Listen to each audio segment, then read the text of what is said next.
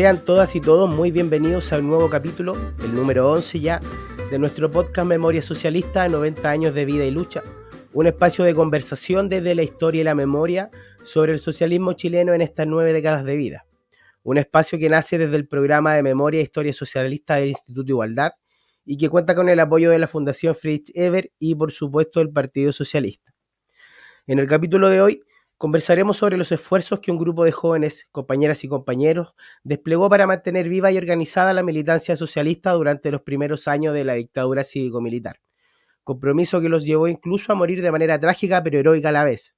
Abordaremos también las distintas iniciativas que desde el exilio y no exento de polémicas, diversos dirigentes socialistas desarrollaron para articular el combate al régimen de Pinochet a mediados de los 70. Y para eso en el capítulo de hoy nos acompaña Cristián Pérez, compañero autor del libro Vida, otro, nombre, el Partido Socialista en la Clandestinidad 1973-1979, editado por Editorial Catalonia en el 2021, y también mi compañero, amigo y colaborador del Instituto Igualdad, Francisco Melo. ¿Cómo estás, Francisco? ¿Cómo estás, Cristian? Muchas gracias por estar con nosotros en el capítulo de hoy. Hola, Nico. Hola, Nicolás. Buenas noches. Hola, Francisco. Hacía tiempo que no nos veíamos para hablar. Yo feliz. Muchas gracias por convidarme a este programa, a la Memoria Socialista. Así que a su disposición para conversar lo que ustedes quieran. Muchas gracias, compañero. Conversemos. Me gustaría preguntarle sobre cómo nace este libro, un libro que tiene un título muy emotivo, muy representativo. Me gustaría preguntarle cómo fue el proceso de investigación, cuál fue la motivación suya, y preguntarle por el trabajo de campo, y ahí quizás como una pregunta más desde el oficio, sus sensaciones, cuando le tocó entrevistar, recoger los testimonios. Me imagino que llegó a usted a información que seguramente no había sido transmitida en otro contexto. Hay una responsabilidad, por tanto, ahí como investigador y escritor, así que me gustaría que partiéramos por eso. Bueno, una primera cuestión, quiero pedirle un poco disculpas a quienes escuchen y vean el programa porque estoy con la voz un poco tocada, tuve que dar clases hoy día, bastantes, y además la primavera está con algo de lluvia, no me ha tratado muy bien. Pero de todas maneras vamos a tratar de conversar y de hacerlo lo mejor posible. Mira, yo creo que la vida con otro nombre es un libro que tiene una larga historia, que no empieza poco antes de que se escribiera, sino muchas décadas atrás, o no sé si muchas décadas atrás, pero harto tiempo atrás. Yo creo que en Putaendo, cuando en la casa de Javier de la Fuente, un gran cuadro socialista ya fallecido, que había trabajado en los años 70 en el partido y después en la clandestinidad, empezó a decir que bueno, que habían cosas que se debían escribir y que bueno, ¿por qué no lo hacía? Qué sé yo, y me empezó a dar su testimonio, su relato sobre algunos hechos.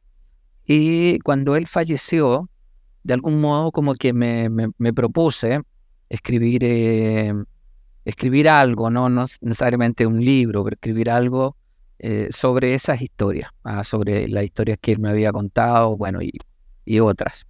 Y entonces fui recopilando datos, antecedentes, haciendo contacto. Tenía también, me había quedado no me había quedado, sino que había ido con el tiempo consiguiendo un archivo de documentos un poco antes de lo que el partido publicó. Tenía bastantes documentos y estaban por ahí, los militantes me regalaban, qué sé yo, y los guardaba. Hasta que con un proyecto de la Universidad Diego Portales, de la Escuela de Periodismo, decidí formularlo ya como un proyecto y ponerme a trabajar en serio en esa investigación. El objetivo era mostrar un poco, porque se habían escrito cosas y se van a seguir escribiendo, algunas más académicas, y yo no tenía la pretensión de escribir un libro académico, tenía la pretensión de escribir una historia que se contara simple, que llegara a todos, que fuera fácil de leer, que no fuera conocida solo en los círculos de los historiadores, que son muy interesantes pero muy restrictivos. Son pocas personas en el mundo que leen eso. Entonces no era ese mi objetivo. Yo quería un libro que ojalá llegara a muchas personas y ojalá llegara a personas no solo del ámbito socialista, del partido y de los grupos que existen y de la periferia socialista, sino que llegara a la gente común y silvestre, especialmente a mis alumnos, a la gente joven. Entonces lo trabajé así, por eso está escrito de ese modo. Por eso no tiene, como te digo, una pretensión de lanzar tesis, hipótesis, sino que cuenta un relato que, como bien sabe Francisco, los historiadores nos hacemos un relato. Construimos una historia en nuestro cerebro y la escribimos. Y eso es lo que es. Esa era la pretensión. Y ya que me preguntaste, porque alguien me decía ayer en el fin de semana en Ovalle, siguiendo otra investigación, ¿no?, que esta vez no tiene que ver con el Partido Socialista. Me decía, me preguntaba si el título del nombre lo había puesto yo. Y generalmente los títulos de esos libros no los coloca uno, sino los editores. Pero esta vez sí fue mío. Y era La vida con otro nombre, porque el libro relata una época donde los socialistas y la izquierda en general, para hacer política y sobrevivir, tuvieron que cambiar el nombre, usar otra identificación, como una manera de tratar de esquivar la represión. Bien sabemos cómo fue eso, ¿no?, que algunos pudieron y otros lamentablemente no, pero para vivir, para sobrevivir, había que cambiar el nombre. Por eso el libro se llama así. Compañero, yo lo sigo en alguna red social, no vamos a decir cuál, pero lo veo a usted constantemente compartiendo en distintos lugares del país, con distintos compañeros. Usted constantemente está visitando a compañeros, recogiendo historias. En el fondo, es una tarea permanente que pareciera nunca acabar, porque siempre hay algo que decir respecto a la historia. Mira, yo soy un militante bastante disciplinado de la organización, desde joven, desde niño, diría yo, de casi de adolescente. Pero nunca, no sé por qué, nunca tuve nunca he tenido, he sentido que puedo ser un líder. Entonces nunca he intentado, pensado siquiera en que puedo ser como un dirigente del partido. Entonces mi forma de aportar a la lucha, digamos, es escribir estas historias, compartirlas y hacer educación política donde se pueda, eh, ir, contarles a la gente, contarles a los militantes y ojalá a los jóvenes de estas historias y otras. Entonces lo veo como una contribución al socialismo, que es mi contribución al socialismo. No sé si será buena, poca, mucha, pero es lo que hago, lo hago de corazón. Y por eso desde donde me invitan trato de ir. A veces uno no es tan fácil porque tengo que dar clases y eso no me las perdona, pero en la medida que se pueda, sí voy y comparto con la gente, no solo para preguntarles sobre ellos, sobre su vida, sino también para entregar un poco de conocimientos, un poco de ideas que ayuden a construir una mejor organización, un mejor partido, a tener una mayor importancia en la política nacional. Entonces, para resumirte, lo veo así, digamos. O sea, cuando a mí me preguntan si voy a ir a hacer un puerta a puerta, yo digo no voy a ir.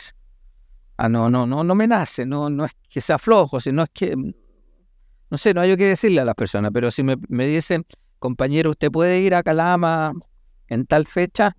Y yo le digo, mira, yo sí, voy a tratar de ir. Y voy, a veces por el día, a veces por una noche, bueno. Así, esa es mi forma de aportar. Muy bien.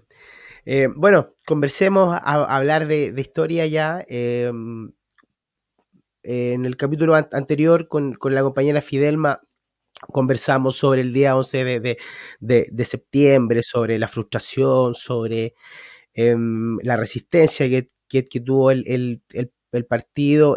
Cuéntanos un poco, Francisco, tu perspectiva sobre eso, sobre esta resistencia que se radicó fundamentalmente en lo que en ese tiempo era la zona sur de la ciudad, hasta las 5 de la tarde aproximadamente. Compañeros perdieron la vida, y luego de eso la represión entró de lleno y el partido pareciera haberse desarticulado. Los principales dirigentes tuvieron que pasar a la clandestinidad, algunos salieron, otros se quedaron, y de ahí en el fondo el partido tiene una tarea que es muy difícil. Hola Nico, gracias. También saludo la oportunidad de saludar a Cristian.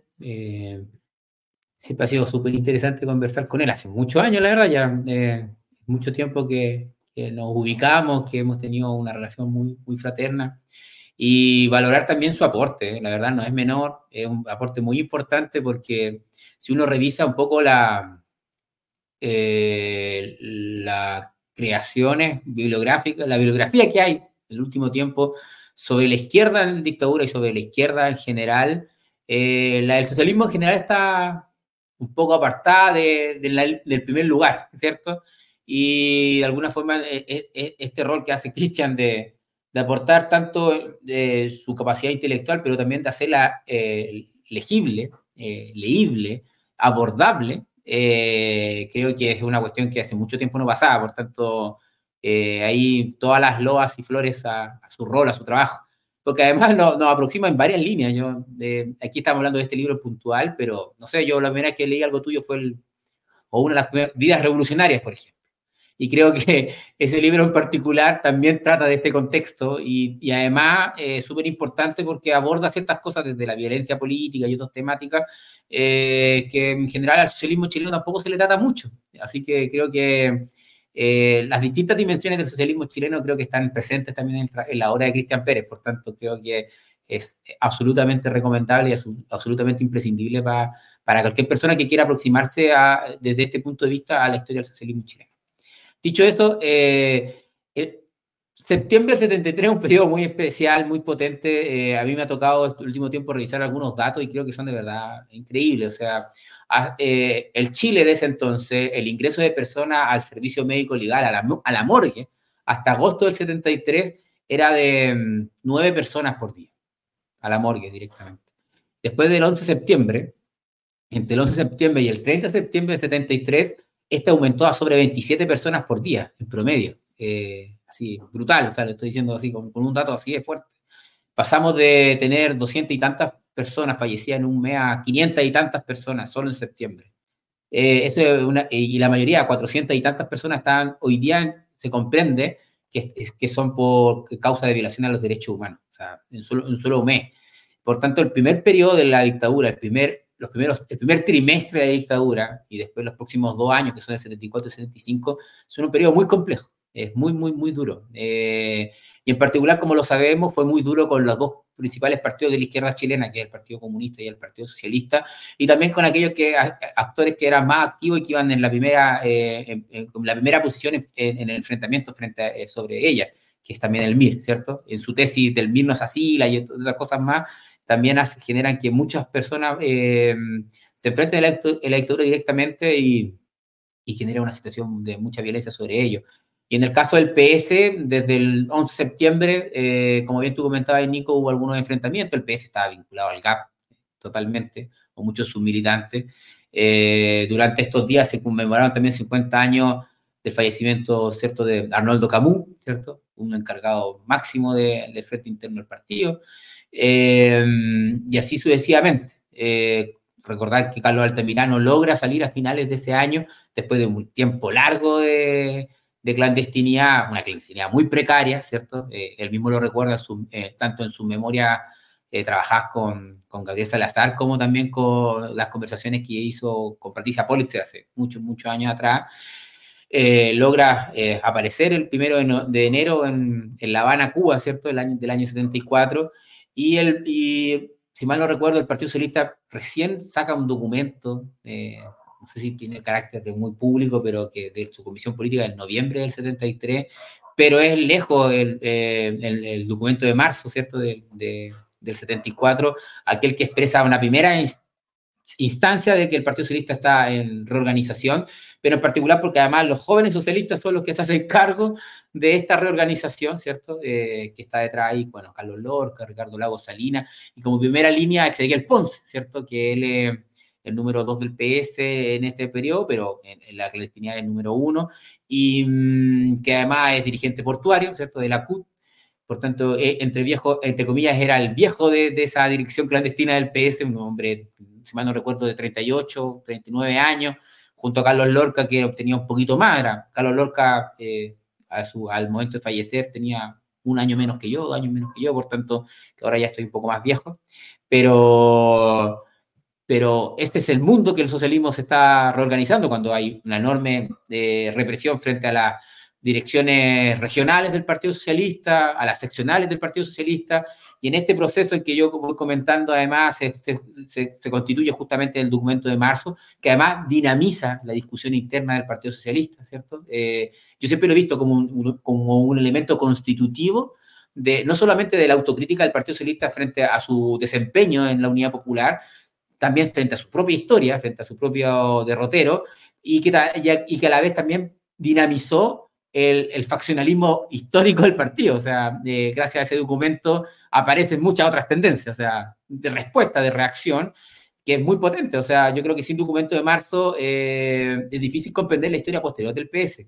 No necesariamente por su capacidad intelectual, que es cuestión que a mucha gente le coloca mucho peso a su peso soporte teórico, intelectual. Yo creo que es por sobre todas las cosas porque coloca muchos puntos en la I que genera un debate interno, además de una intensidad en el faccionalismo del partido, sino que y que además permite concatenar distintas situaciones que van generando la historia clandestina del Partido Socialista, al menos en su primera etapa, que es entre el 73 y el 79, hasta la ruptura del PS. Así que es un periodo muy intenso de debate, en las condiciones del debate también, o sea, es una condición muy compleja para ello, y también de mucha resistencia en lo posible, en un contexto en que son, como decía bien, cayeron muchas direcciones regionales, la dirección nacional del partido se ve desmá, y que este grupo de jóvenes socialistas comandados por Ezequiel Ponce empiezan a reorganizar el Partido Socialista en un grupo que además proviene del Comité Central, lo que queda del Comité Central elegido en La Serena en 1971, y que después, bueno, como comentaba al final, emergieron otras tendencias o facciones, como le queramos decir, que bueno, yo creo que ahí Cristian nos va a comentar un poco más sobre ellas. Eso, Nicolás. Muchas gracias, Francisco.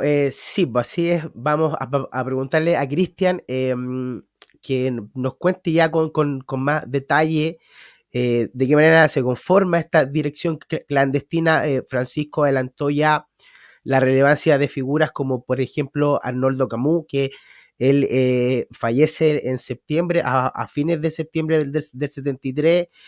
Lo toman, entiendo que lo detienen en la calle y él se libera del vehículo y lo balean ahí, y él tenía una importancia muy, muy, muy relevante como en la logística y en todo lo que tenía que ver con la red de apoyo del Partido Socialista, precisamente en un contexto como el del golpe. Entonces su pérdida fue muy importante. Y luego emerge la figura de Ezequiel Ponce, que era un obrero portuario que se hace cargo de esta unidad del frente interno, que se le llamaba. Y él también era una persona de Valparaíso, muy de clase, había trabajado en varias cosas, y Altamirano le manda una carta, incluso que está reproducida en el libro de Cristian, que le dice, esto es textual, dice: hoy como ayer, confío en tu recto juicio, en tu vocación socialista de toda una vida y en tu probado espíritu revolucionario. Fueron precisamente estos méritos los que me llevaron a instruir a Gustavo Ruz para designarte a ti, en mi ausencia, como responsable máximo en el interior. Te agradeceré medites sobre cada palabra y cada concepto escrito, puesto que el espacio y el tiempo son breves. Y de ahí le da una serie de consejos, y bueno, y junto a él otras figuras como Carlos Lorca, como Michel Peña, Carolina Wiff, Ricardo Lagos Salinas, que son muy jóvenes y ellos venían de esta cultura muy del marxismo-leninismo de los 60, de la disciplina, del compromiso irrestricto, de la importancia del colectivo en la toma de decisiones, y eso después de manifestarlo retóricamente durante muchos años, durante mucho tiempo, ellos lo ponen a prueba y lo practican organizando esta primera dirección clandestina en los albores de la dictadura. Bueno, ustedes tienen mucha razón. El golpe fue, como lo digo siempre, fue demoledor para el partido, bueno, para toda la izquierda, pero especialmente para el Partido Socialista, que no tenía una cultura y una preparación para trabajar en la ilegalidad. Y en esas circunstancias, con direcciones regionales, comunales, provinciales, totalmente aniquiladas, detenidas, neutralizadas, diría que es el término exacto, y con una dirección central en imposibilidad de operar. Es decir, Carlos Altamirano no tenía ninguna posibilidad de dirigir el partido, ni Adonis Sepúlveda, ni siquiera Rolando Calderón, porque era gente muy conocida.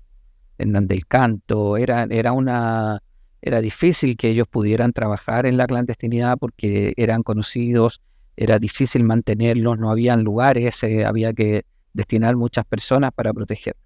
Entonces, en ese marco, en un marco de destrucción, de desbandada, de no saber muy bien qué está pasando, de escasez de información, surgen dos cuestiones que son fundamentales, creo yo, o dos o tres. Una primera es que había un grupo de personas que habían ido a estudiar a la Unión Soviética, a la escuela de Komsomol, que habían sido enviadas por la dirección de Lorca en 2 oleadas. Y esas personas, además de estudiar los clásicos del marxismo y tener cierta formación política, también obtuvieron ciertos elementos del trabajo conspirativo, que en este caso se aplica al trabajo clandestino, es decir, ciertas normas, a ciertos conceptos. No eran expertos ni mucho menos, pero sí habían adquirido ciertos conceptos.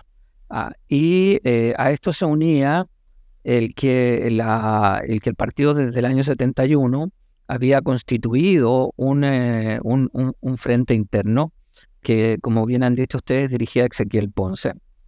Y tenía personas, diría yo, clandestinas, núcleos clandestinos, personas poco conocidas de la organización central a lo largo del país. Y esos contactos, en su mayoría, los manejaba Ezequiel Ponce y su gente y su grupo, que era el jefe del Frente Interno. Entonces, a esto también se unía dos elementos que van a ser vitales. Uno lo mencionaron, que es el grupo que dirigía a nuestro querido Agustín, o el tío Agustín, como le decían, Arnoldo Camus, que había sido el jefe de una de las estructuras de la Comisión de Defensa, que era el aparato militar, que es el grupo que bajo sus órdenes y con la participación de varios miembros de la Comisión Política combatió en la zona sur de Santiago ese día.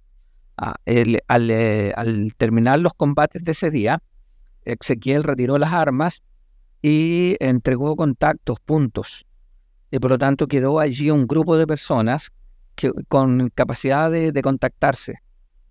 Y en los días posteriores, Agustín o Arnoldo se dedicó a eso, a buscar casas, a buscar contactos, enlaces, llamó personas, con el fin de socorrer a otros dirigentes del partido, a otras personas que no tenían dónde ocultarse, no tenían ninguna infra. Entonces, pasan esos días y es porque él tiene esa capacidad, porque cuenta con algunas personas y cuenta con algunos recursos en términos de casas, de ese tipo de cosas. Y también a esto se une otro aparato, que era un aparato que tenía otras funciones, que era el aparato de inteligencia, de contrainteligencia. Inteligencia y contrainteligencia que formaba, que dependía del partido, de la Comisión Política y de la Presidencia de la República.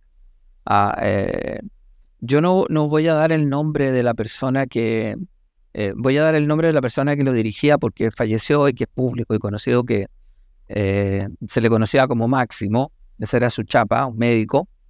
Ricardo Pincheira era su nombre real. Pero él desaparece de la moneda ese día, está con el presidente Allende, cumple la misión y desaparece en ese grupo. Lo encontraron después su resto en el patio 29, muchos años después. Pero su segundo de a bordo, que es que puede ser en la orgánica socialista conocido, pero como esto llega a cualquier lugar y él no me ha autorizado, ni nunca lo ha comentado, a entregar su nombre, entonces no lo voy a dar. Pero sí, ese aparato en los primeros días después del golpe tuvo una gran importancia, porque a pesar de que cayeron muchos de sus miembros los primeros días, siguieron manteniendo una estructura. Siguieron manteniendo estructura, casas, autos y algunas otras cosas. Y eso hizo posible que con esa infraestructura se armara la primera dirección clandestina en términos de local.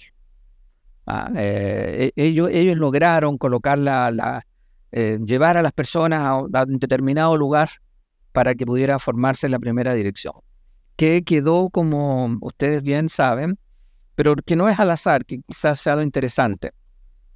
Pues todos sabemos que estaba Ezequiel, que estaba Carlos, que estaba Ariel, bueno, pero no es tan al azar, porque Ezequiel era el hombre, a él le correspondía, porque era el único, creo yo, que podía trabajar en esas condiciones. Porque era el único que tenía contacto, y tenía algo había quedado, alguna casa por allí, algún departamento, no sé, un compañero que no conocían, una señora que tampoco conocía. Y por eso le corresponde a él. O sea, si hay alguien que puede trabajar en la clandestinidad, Ezequiel. Ezequiel por el partido. Y por la juventud, ahí creo que le correspondía al jefe del Frente Interno de la Juventud, que era Luis Lorca. Pero desconozco las razones por las que asumió Carlos y no Luis. Pero también les correspondía. Y el resto es, bueno, ustedes saben, Gustavo y algunos otros miembros que eran poco conocidos o menos conocidos que los otros, que podían y estaban en condiciones de actuar. Con un equipo de apoyo proporcionado por los jóvenes que yo comenté al principio, por estos muchachos que habían enviado Carlos a escuelas de Komsomol en gran medida, a que eran estudiantes, que estaban en las universidades, que eran más chicos, por lo tanto mucho menos conocidos. Y esta gente, junto con otros, como por ejemplo la Carolina Wiff, que venía del equipo de inteligencia, trabajaba con Ricardo Pincheira, con ese grupo, son los que logran o los que pueden encabezar una cierta dirección. O sea, se trata de que el partido no quede descabezado, de que se logre ir articulando una dirección, se logre tomar contacto con los regionales, con lo que quedó de los regionales en provincia, de tal manera de que con el paso del tiempo el partido pueda reestructurarse.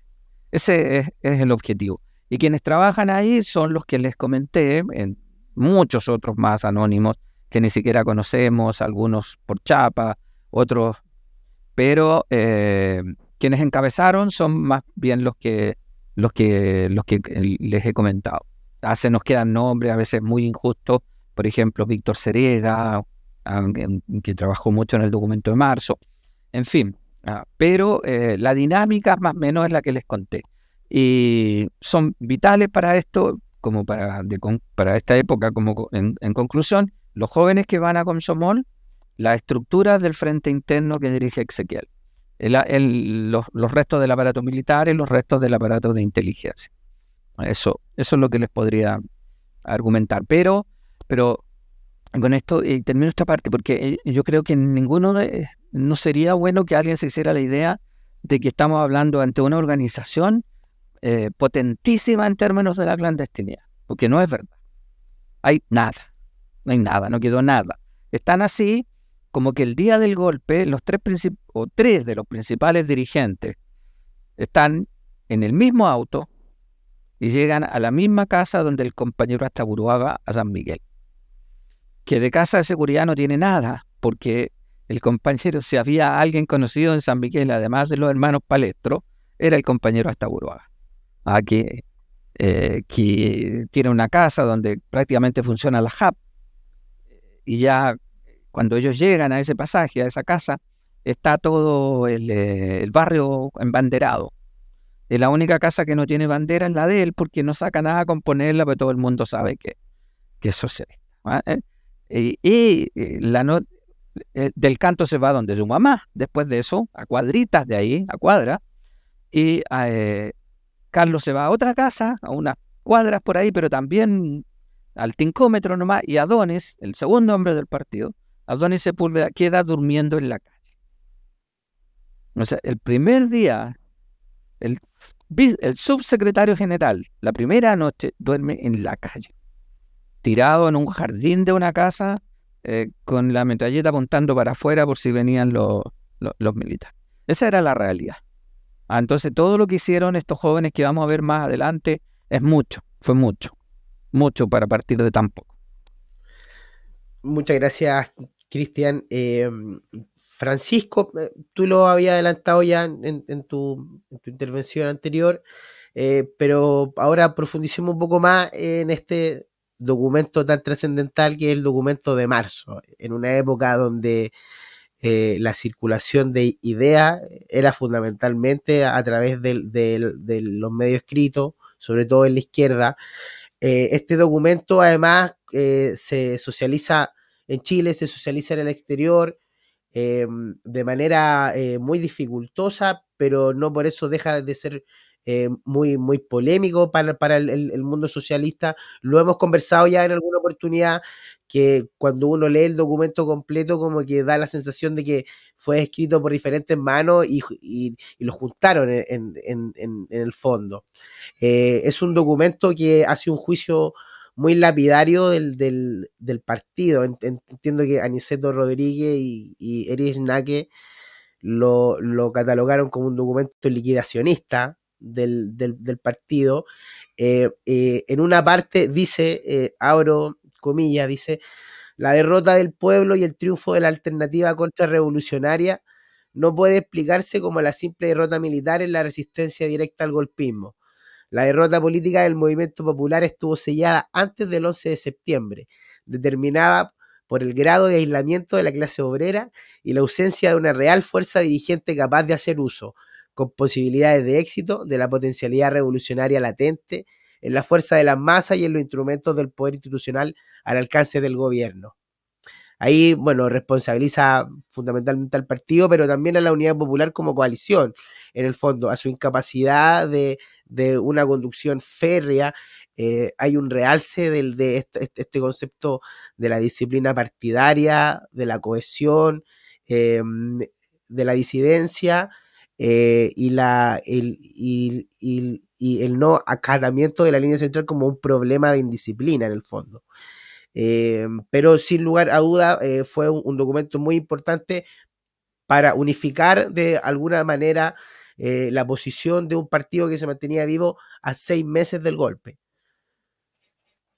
Sí, Nico, en buena medida creo que en tu reflexión está tal vez lo esencial, pero hay algunas cosas también que tiene de especial. El documento de marzo, bueno, fue justamente lanzado, comillas, en marzo, y fue, probablemente Cristian tiene más detalles sobre ello, pero al menos lo que yo he podido estudiarlo desde niño, creo que para mí es como un documento esencial, por tanto lo he revisado en varias ocasiones, y en varias ocasiones porque tengo una mirada también muy crítica del mismo. O sea, en general en la historia del partido, la historia más formal, oficial, no estoy hablando de los historiadores del partido, sino del relato que el Partido Socialista se ha dado sobre su propia historia y su propio proceso en lo que fue la dictadura, ocupa como un punto muy relevante. Y por eso es bueno preguntarse dónde está el mito del documento de marzo, o sea, como un mito fundante de la refundación también del partido en dictadura, que es una cuestión bien interesante.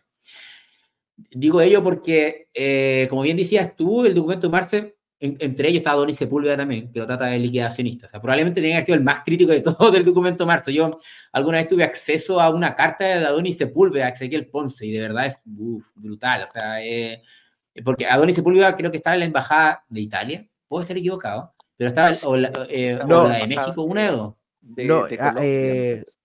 Sí, de Colombia o de Ecuador, entiendo yo, y, sí, bueno, y que lo visita Ricardo Lagos Salinas. Sí. Claro, y le entrega el documento Marzo.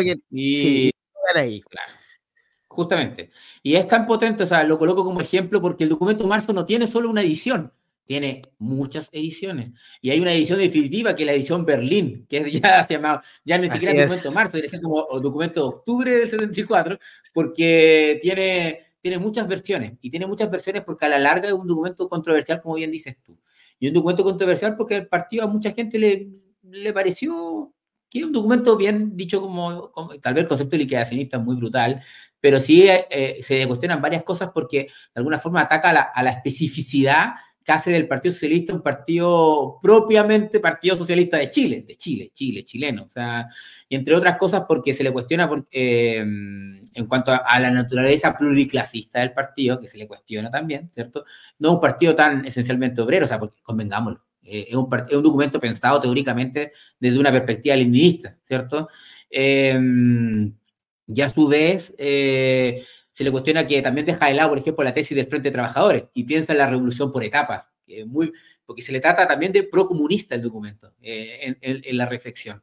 Y una cuestión también esencial de ello es que cuando se hace el pleno de abril del 75 en Cuba, ¿cierto?, el documento de Marzo ni siquiera es nombrado en la resolución final del Comité Central del Partido. Yo tengo el documento, por suerte, escaneado, el documento como la declaración pública del Pleno del Partido en Cuba, y como que de alguna forma se le agradece como a las distintas instancias que salieron documentaciones con respecto a ello, porque recuerden que después del documento de Marzo, bueno, aparece un documento de respuesta de lo que se conoce como la Coordinadora Nacional de Regionales, y después hay un documento de abril que pues después de lo que es la Dirección para el Consenso, ¿cierto?, de los antiguos militantes rojos, y tal vez después también vamos a conversar. Pero es un documento súper importante, porque justamente, entre otras cosas, bueno, establece la tesis de que hay que hay que llevar a cabo un frente antifascista, ¿cierto?, con todos los elementos que puedan incluirse ahí, inclusive los elementos progresistas de la democracia cristiana, porque ni siquiera habla de la democracia cristiana en su conjunto, sino que aquellos elementos como democráticos de esta misma. Pero le entrega una potencialidad más al partido de que yo creo que de alguna forma incluso apareció este último tiempo en prensa, ¿no? O sea, es difícil decir que el PS no hizo una autocrítica. O sea, las y los socialistas le hicieron desde el día 1. Cuestión que es increíble, porque el Nico decía una cuestión así como, en este tiempo el tema de la circulación de ideas se daba a través de los documentos, pero probablemente del PS debe ser el partido que más documentos, sus militantes, generaron en este periodo. O sea, hay una cantidad impresionante de discusión que yo creo que es importante, que no se va a acabar en esta conversación. Pero yo creo que aquí lo increíble, además, también para que la gente lo imagine, es un documento que no solamente se llama documento de Marzo, tú debes tener el titular por ahí, pero es al calor de la revolución, bueno, es muy largo, o sea, y se reduce en documento Marzo, sí. Y además... aquí está, discúlpame, se llama Al calor de la lucha contra el fascismo, construir la fuerza dirigente del pueblo para asegurar la victoria. Claro, ¿ya? Y bueno, tiene elementos justamente que yo creo que son importantes. Frente antifascista, por tanto, el tipo de frente que se va a hacer para enfrentar a la dictadura, el tipo de partido que se requiere para enfrentar a la dictadura, ¿cierto? Que se tiene que limpiar de todas aquellas cosas que nos llevaban a la derrota política que bien decía el Nico. Hay una reflexión, porque parte con ello, como un buen documento antiguo de la izquierda chilena y mundial, con la reflexión internacional, en qué está el mundo, ¿cierto? Y en qué está en Chile en particular. O sea, es una cuestión muy potente, que a veces la izquierda hoy ya lo perdió un poco de horizonte, pero en ese entonces era muy relevante. Y creo que, bueno, podríamos alegar en muchas otras cosas más, pero así ya al vuelo creo que son cosas súper interesantes y que de alguna forma, como yo digo siempre, yo creo que el documento de Marzo, y lo dije antes también, es un documento dinamizador de las ideas del socialismo chileno, de su orgánica, las distintas facciones y que hallan un camino para, bueno, lo que después es la renovación socialista, el almeidismo y otros procesos. Así que yo creo que siempre es importante acercarse al documento, porque sin duda creo que es un punto demasiado alto para las condiciones que bien decía Cristian. O sea, la precariedad de la clandestinidad del socialismo chileno permitió que, pese a todo eso, las luces de una generación quedan instaladas ahí. Eso. Sí, compañero Cristian parece que quería decir algo. Obviamente le vamos a preguntar por Estaba levantando el dedo, estaba reafirmando, como hacían así, al calor de la lucha del pueblo. Bueno, sí. Pero le quiero preguntar también por su interpretación de este documento, pero en la perspectiva de que fue un documento teórico de una organización partidaria en un contexto en que se estaban reivindicando o se estaban levantando también otro tipo de orgánicas que se decían los depositarios de la elección del partido, que usted los trabaja muy bien en su libro, la Coordinadora Nacional de Regionales, que venía del Regional Cordillera en los tiempos de la UP, se articula con mucha fuerza, y también estaba el caso, por ejemplo, de este movimiento revolucionario Manuel Rodríguez, el MR2 o la Chispa también, y tú lo nombraste, Francisco, también esta organización para el consenso, si no me equivoco. Bueno, habían diferentes intentos por levantar la dirección del partido, en donde la dirección clandestina no era la única. Mira, hay muchos, concuerdo con lo que ha dicho Francisco del documento de marzo. Yo me voy a referir a un solo punto del documento que me parece interesante para esta discusión, que es el que tiene que ver con el partido que diseña el documento de marzo. Es decir, en las condiciones que se vivían en esa época, en las que vivían estos compañeros, no podían plantearse de ningún modo la revolución socialista. Estaban apenas sobreviviendo, no tenían ni para comer, ni para la micro. Entonces, la tarea de la revolución socialista es una tarea muy lejos, muy larga, muy distante. Entonces, lo que tienen que hacer es una reflexión, lo que hacen es una reflexión súper práctica. El Partido Socialista de Chile parten de esto, no va a sobrevivir si no cambia su forma de hacer política y de organización en la clandestinidad. Este partido pato, como decía don Julio Palestro, donde cada uno hace lo que quiere, donde nadie obedece, donde todos se mandan solos y donde cada uno es una fracción en sí mismo, ese partido no tiene ninguna viabilidad en la época de la clandestinidad. El partido solo va a sobrevivir si se convierte en un partido acerado, disciplinado, y donde haya una férrea disciplina, una unidad de principios, y donde se plantee actuar coordinadamente con otras orgánicas de la izquierda. Es decir, por ejemplo, se descarta, aunque no se dice, la lucha armada. O sea, los militares son demasiado potentes, demasiado fuertes como para siquiera pensar en que se les puede derrotar militarmente.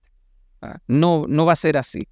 Va a ser una lucha de masas, pero sobre todo va a ser la organización del partido.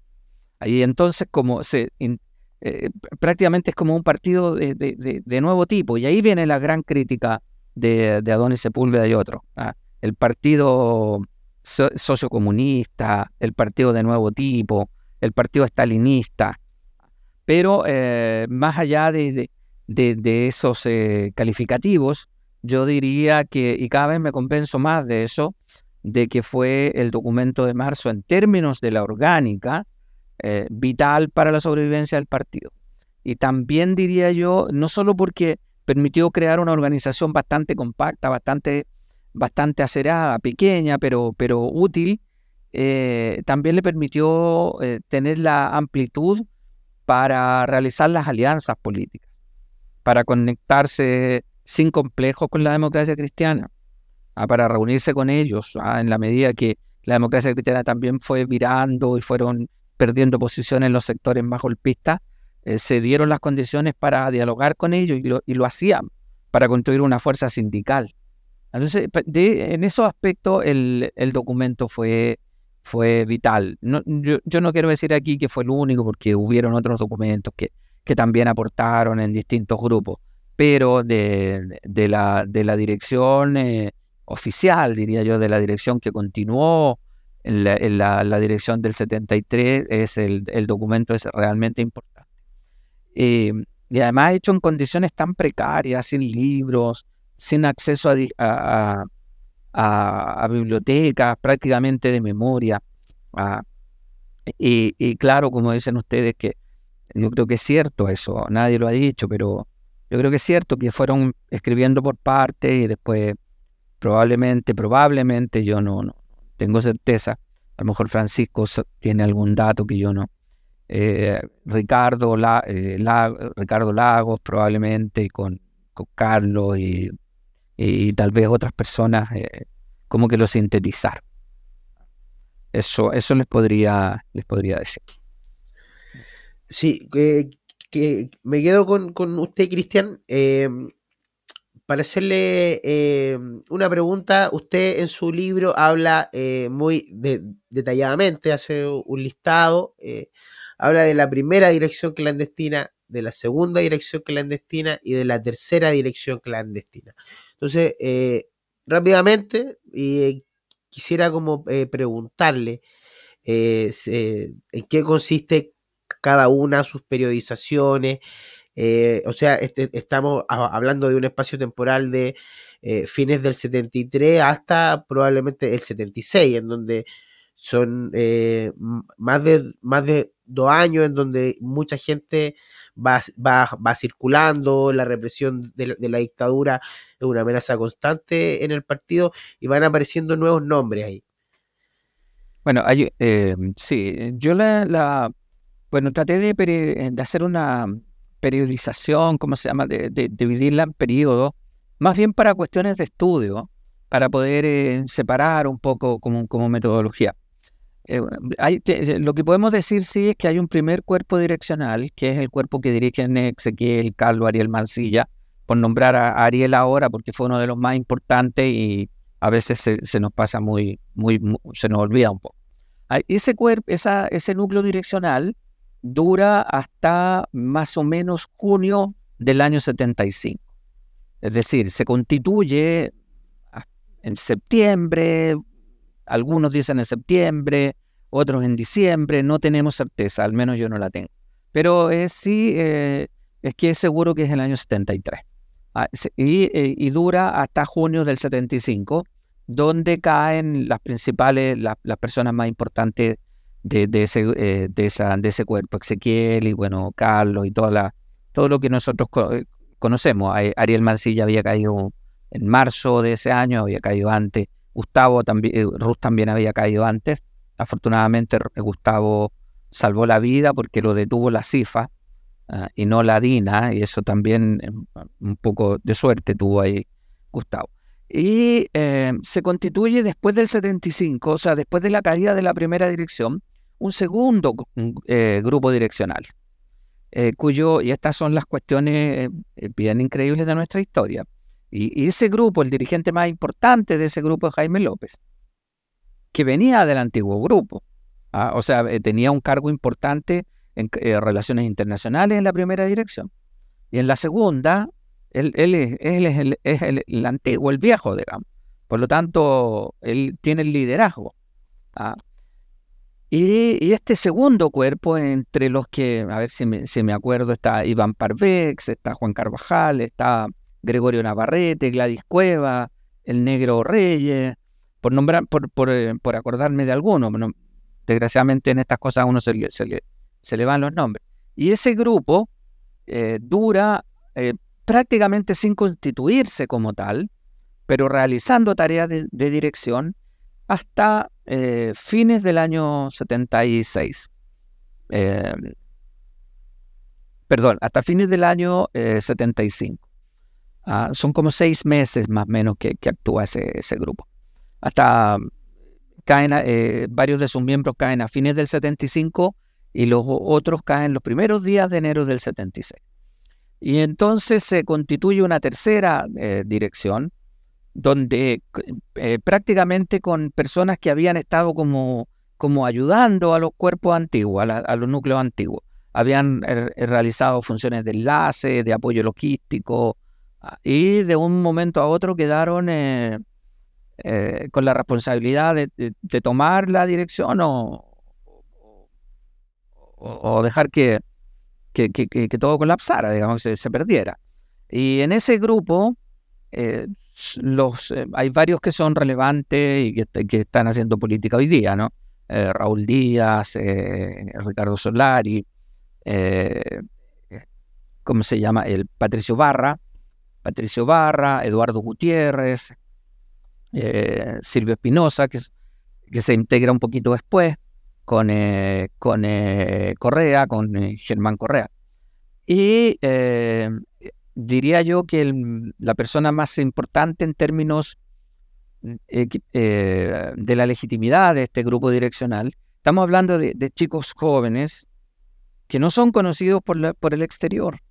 Altamirano no los conoce, Sepúlveda no los conoce, muy pocos los conocen, o prácticamente nadie. Cuando Adonis Sepúlveda era miembro del Comité Central, estos muchachos ni siquiera estaban en el Comité Central de la Juventud. Así que hay una diferencia grande, enorme. Y por lo tanto, y como las comunicaciones no son como hoy día, en Berlín nadie sabe muy bien qué es lo que está pasando, qué es esto, quiénes son ellos. Pero hay una persona que les va a dar la legitimidad, y que es el padre de Patricio Barra, el exdiputado que había sido diputado, había sido subsecretario general del partido durante 2 periodos, y estaba jubilado en su casa, y este señor es el que les da la legitimidad. Es decir, pueden desconocer a los otros, sí, pero no a él. Y él les dice, estos muchachos son. Esta dirección es legítima, y por lo tanto se constituye en el hombre más importante, sin duda, y él jamás está clandestino, que también son las paradojas de... ¿Querías decir sí, algo? Albino Barra, un dirigente sindical. Que fue diputado en el año 50. Así es. Era diputado, había sido, miren, había sido presidente, o no presidente, pero había sido uno de los importantes dirigentes de la CTC, de la Central de Trabajadores de Chile. Había tenido un cargo muy importante ahí. Había conocido a Aya de la Torre. No tenía nada que ver con los clandestinos.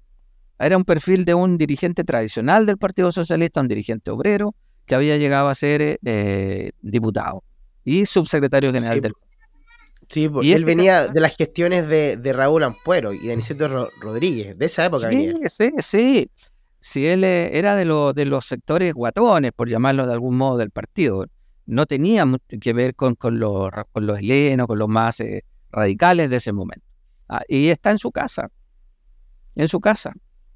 O sea, él, como yo digo en el libro, creo, él se salía de la casa con los zapatos bien lustrados y de terno y se subía a un taxi que lo dejaba en el centro de Santiago, donde el equipo de Eduardo Gutiérrez lo trasladaba a los lugares de reunión.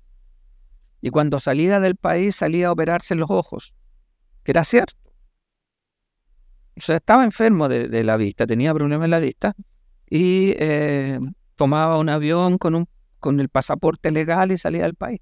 Y claro, en Europa se le perdía a los aparatos de seguridad si que lo hubieran seguido, porque ahí quedaba en manos del aparato de seguridad del exterior del partido, entre los que participaba el Tata Moró, por ejemplo, que era uno de los más importantes y probablemente dirigido por Rolando Calderón, ese equipo también. Pero él fue el hombre, digamos. O sea, lo que le estoy diciendo, le queremos decir a la que nos van a ver, es que sí, los jóvenes sí, muchos jóvenes, pero también gente mayor. Aquín Soto, Alessandri, el compañero JD de los ferroviarios, que siempre se me olvida su nombre real, Maluenda, su apellido, que en la clandestinidad era JD. Los dirigentes de los panificadores, por ejemplo, el Pelado Suárez de la Confederación Minera. O sea, todo un grupo de personas que son dirigentes sindicales y que no están en la clandestinidad. Son los que van a rearticular el partido con esta dirección que va a actuar fuerte desde el 76 hasta el 79. Eso yo creo que quizá he podido hacer más o menos un resumen. Bueno, lamentablemente llegamos al final del programa ya.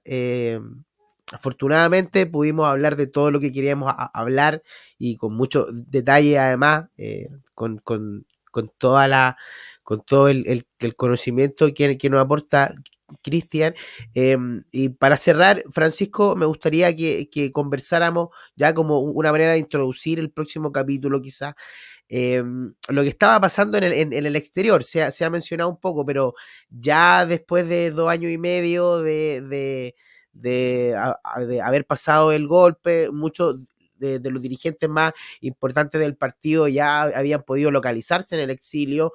Berlín, del sector de la RDA, se constituyó como el centro neurálgico de la dirección, hasta donde llegaron Rolando Calderón, Neclomiro Almeida, Adonis Sepúlveda, entre otros. Inicialmente se había pensado en Cuba, pero seguramente no era lo más óptimo para la autonomía que esperaba el partido.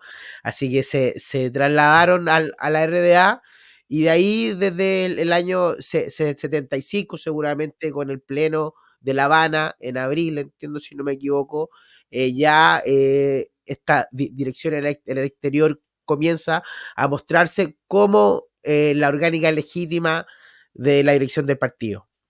Altamirano lo dijo: no se puede dirigir el partido desde una isla, camaradas.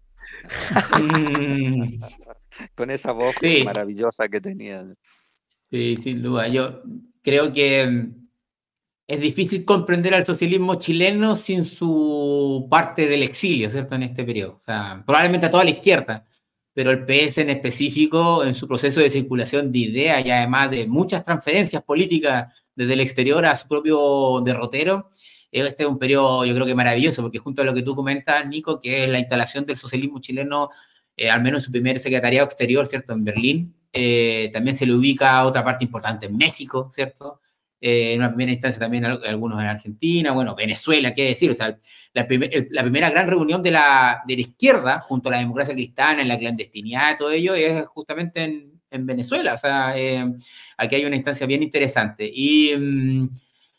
Y todo este periodo, bueno, justamente entrega las primeras luces para lo que va a ser después la reorganización del socialismo y de la izquierda en general, con nuevas líneas políticas, nuevas líneas teóricas, reflexiones sobre lo que fue el proyecto histórico de la izquierda chilena, del movimiento popular, ¿cierto? Lo que fue probablemente tal unidad popular, entre otros, sobre todo aquellos que se ubicaban en Italia, ¿cierto? O sea, ese grupo que está en Italia, que no solamente son socialistas del PS, sino que también aquellos del MAPU y de otras fuerzas, es súper relevante. Luego también la gente que está en Rotterdam, otros que están en España, otros que están en Francia. La verdad es un partido socialista que está ubicado en distintas partes del mundo. Y que lo que viene va a afectar justamente a todos los socialistas en todas partes del mundo. Una cuestión súper interesante. Yo alguna vez pude entrevistar a la gran Anita Lago para muchos años atrás, y me comentaba cómo vio afectada su vida de militante socialista en el marco de las rupturas que vienen a posterior de lo que estamos conversando, y que de alguna forma va a ser el contenido de las próximas conversaciones. Y a todas partes llegaban los debates del socialismo chileno. O sea, es una cuestión bien notable. Con todas las carencias que estamos conversando, el Partido Socialista tal vez era un partido demasiado pasional para vivirla, y en este contexto fue muy, muy, muy potente, porque si le mezclas exilio, si le mezclas la situación del exilio y la vivencia de la clandestinidad en el país y otro, que nadie haya quedado impávido frente a estos debates es una cuestión, yo creo que de verdad muy, muy, muy potente. La Anita Lago estuvo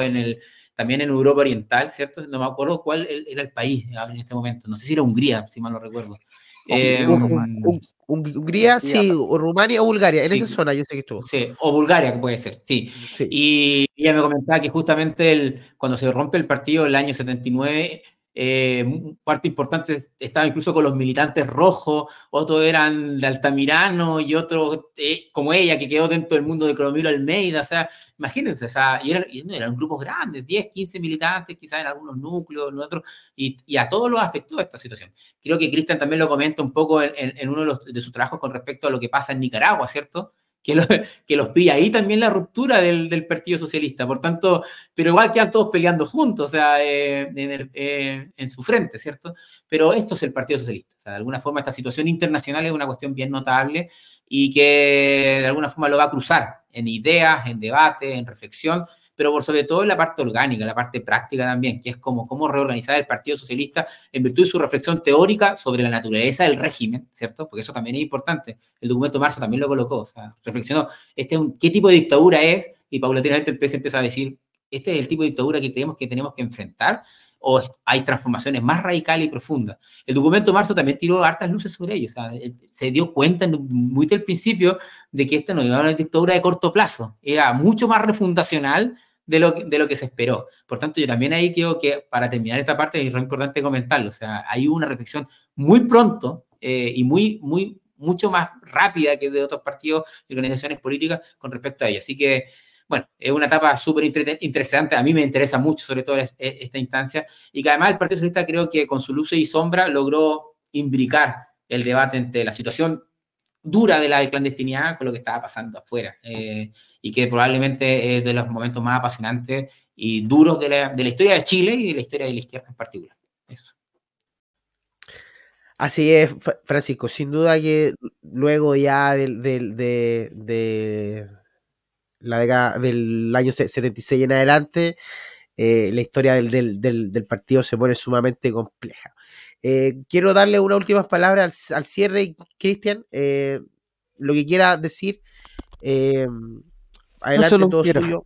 Solo quiero agradecerle a ustedes, a ti, Nicolás, a ti, Francisco, por esta linda oportunidad de hablar del socialismo chileno, de la historia del partido, que me parece tan importante y tan necesario que se conozca. Porque creo que de todos los partidos de izquierda, el único partido que sobrevivió para hacer gobierno fue el PS, y ese es un gran mérito, pero también poco conocido y muchas veces vilipendiado. Así que nada más que eso, gracias. Quedo a su disposición para cuando ustedes estimen conveniente para conversar de este y de otros temas o para hacer alguna otra actividad. Como les dije, esa es mi forma de aportar a la organización. Muchas gracias, compañero Cristian. Muchas gracias, Francisco. Quiero agradecer también al resto de las personas que trabajan en este espacio, a Davor Mimisa en la producción, a Ramiro Leiva en el diseño, a Fernando Kraus desde su apoyo a través del Instituto de Igualdad, y a Tomás Vivanco en todo lo que tiene que ver con la difusión de medios. Estamos muy contentos ya, vamos en el capítulo número 11. Hemos recibido muchos comentarios positivos. El capítulo anterior, que fue dedicado al golpe de Estado, fue muy significativo hacerlo para nosotros, compartirlo, y fue muy bien recibido por la militancia. Así que nada, agradecer a todas y todos quienes nos escuchan y nos ven en este espacio, y nos volveremos a encontrar en una próxima conversación de Memoria Socialista, 90 años de vida y lucha. Muchas gracias, que estén muy bien. Chao, gracias.